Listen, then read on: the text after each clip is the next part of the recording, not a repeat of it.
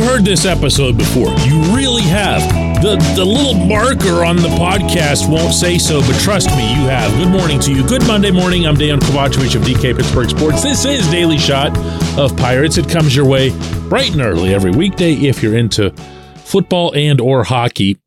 I also offer daily shots of Steelers and Penguins in the same place that you found this. Twins 2, Pirates 0.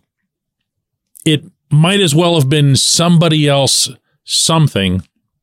Pirates nothing.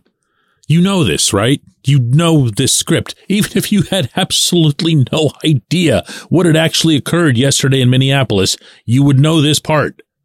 The part where they get 0 runs, the part where the other team's pitcher is either perfect or has a no-hitter through 3, 4, 5, 6, 7, 8 innings.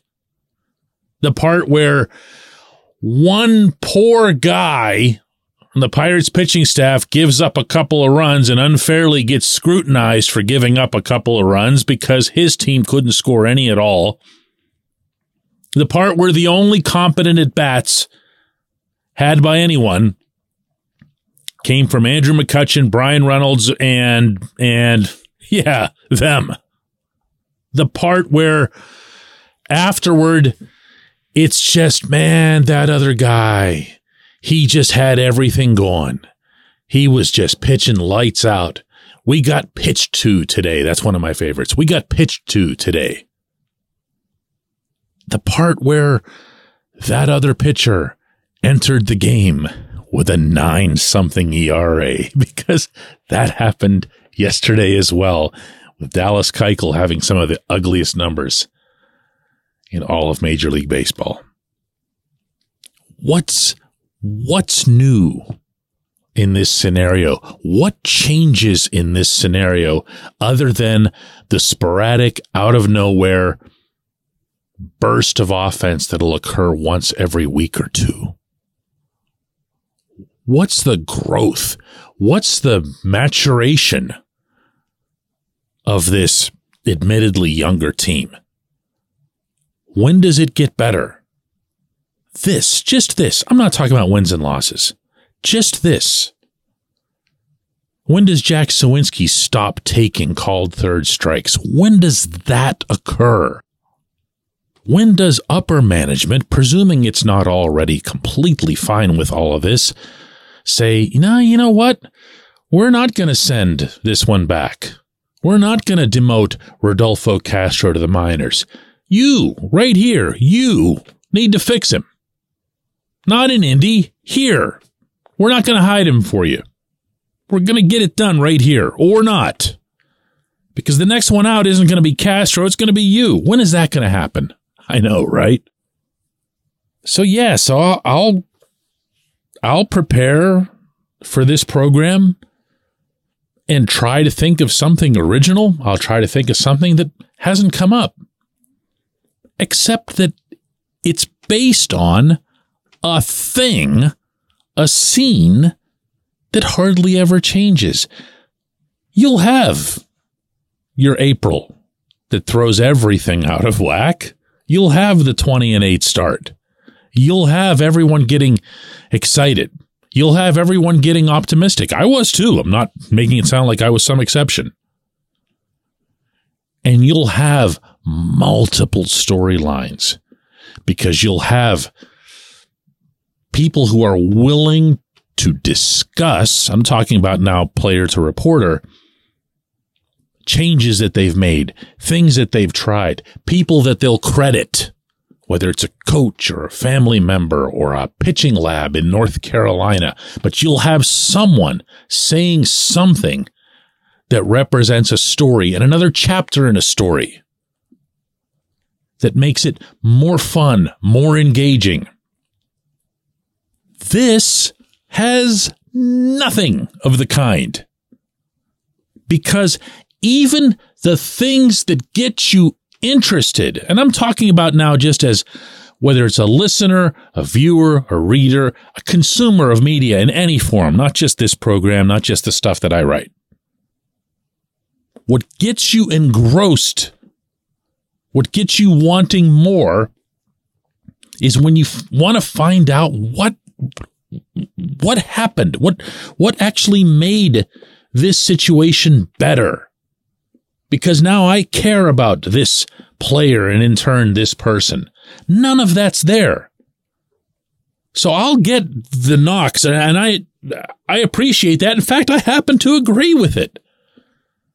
That too many of the subjects on this show are Andy Haynes. He's the worst hitting coach ever. Why don't they get rid of Andy Haynes? Oscar Marin. Who gets better under Marin? Why did Mitch Keller have to go to the pitching lab? Why did Roansy Contreras have to go to the pitching lab? Why are all the prospects losing all of their velocity? Why are the major leaguers losing their velocity? Why do the Pirates lead the universe in called third strikes? Why do they just stand there and watch pitches go by? You want to talk about umps? That's what they did yesterday in Minneapolis. They talked about Laz Diaz, who had a terrible, terrible performance behind the plate. But guess what? That's also part of the same stale story. I don't care if the ump had a strike zone that was a continent wide.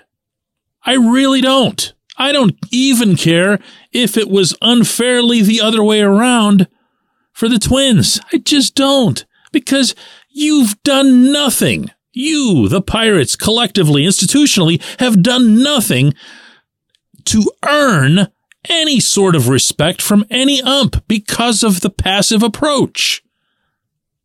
This has been true since the dawn of umpiring, and it's going to remain true until that admittedly blessed day when the robot umps take over. But that's not the year that we're in. That's not the reality that we're in. So it doesn't matter. It doesn't matter. Umps tell everyone from Little League on up, swing the bat. We got no use for you just standing there holding that thing on your shoulder. Swing the bat. Act like you want to be up there and hit. Act like a hitter. This team has none of that. And this team has shown not the tiniest proclivity toward doing that. And so, just like I'm going to do tonight at PNC Park in covering Pirates versus Cardinals from the press box, I'm going to create content that accurately reflects the subject matter, which means there's an excellent chance you'll hear exactly the same show again tomorrow when we come back to J1Q. This portion of Daily Shot of Pirates is brought to you by our friends at North Shore Tavern, that's directly across Federal Street from PNC Park. It's home of Steak on a Stone, an eating experience, underscoring the word experience. The steak is brought to you partially cooked on an 800-degree stone, and you do the rest. It's a ton of fun, it's a great meal, and it's a baseball atmosphere like no other in Pittsburgh. North Shore Tavern, right across Federal Street from PNC Park. Your front door, your car, your bike, your computer, your gun. Safety is a habit. Every day you lock and secure your home and everything you want to keep safe. Gun safety and responsible storage are no different and the best way to help prevent accidents, misuse, and theft. If you have a firearm, own it, respect it, and secure it. Visit ProjectChildSafe.org. Brought to you by the National Shooting Sports Foundation and the Bureau of Justice Assistance.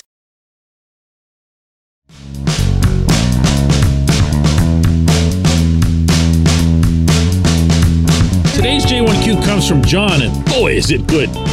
John asks, Dan, since this season is a punt, why aren't the Pirates demanding that their faster players take off a lot more? We're now toward the middle of the pack in attempts per game, as opposed to being near the top of attempts in April. It would make sense that with nothing to lose, the players would learn their limits this year, and the only way to do that is to try to steal more often. Stealing bases is an art and a skill. A team like the Pirates need to utilize whatever marginal advantages they might have, especially since they can't afford to acquire top-end power or pitching. John, I tend not to be a conspiratorial type.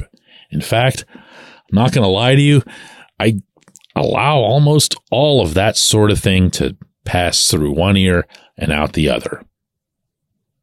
However, the Pirates were, in fact, attempting to steal bases at an amazing pace back in April. They were succeeding at an equally amazing pace. They made it look as if runs were just going to grow on trees, that all that someone like Ji-hwan Bae in particular needed to do was to crawl on his hands and knees to first base, and you were going to get a run out of it somehow, some way. Didn't it feel like that back then? What happened? Well, they went to Denver. Okay, and here comes the theory. But something happened in Denver. I don't know what. I don't know if it was Elias Diaz had some kind of book on somebody from his time in Pittsburgh. I'm joking, although Diaz did have a really good defensive series. But the Rockies 100% sniffed out what the Pirates were doing. I don't know what it was. I don't know who it was. But I know that the Rockies had unreal results in that 3-game set, which, by the way, was the beginning of the quelling of the whole 20-8 thing. After that, all you saw was the Pirates getting thrown out by everybody. Didn't matter whether they were facing a righty or a lefty. Didn't matter how good the defensive catcher was for the opponent. They were just getting thrown out. Then they started getting picked off. Because getting thrown out wasn't enough, they also had to get picked off. And then, from there, they pretty much just stopped running. As you point out. Why? I don't know. I've asked. The only answers I'll get are something along the lines of, well, O'Neal Cruz would have been a big part of that. Well, Cruz would have been a big part of everything. You can use that applied to everything. Sure, Cruz would have stolen bases. And maybe that would have done something to soften up whatever magical scheme might or might not have been concocted out at Coors Field to diffuse this team's running game for an entire season. But I can't be convinced that that series and that opponent, by the way, the Rockies, if you'll recall, were just awful at the time. But I can't be convinced unless someone were to really throw a whole ton of facts and data that I honestly don't feel like looking up, that would turn me the other direction.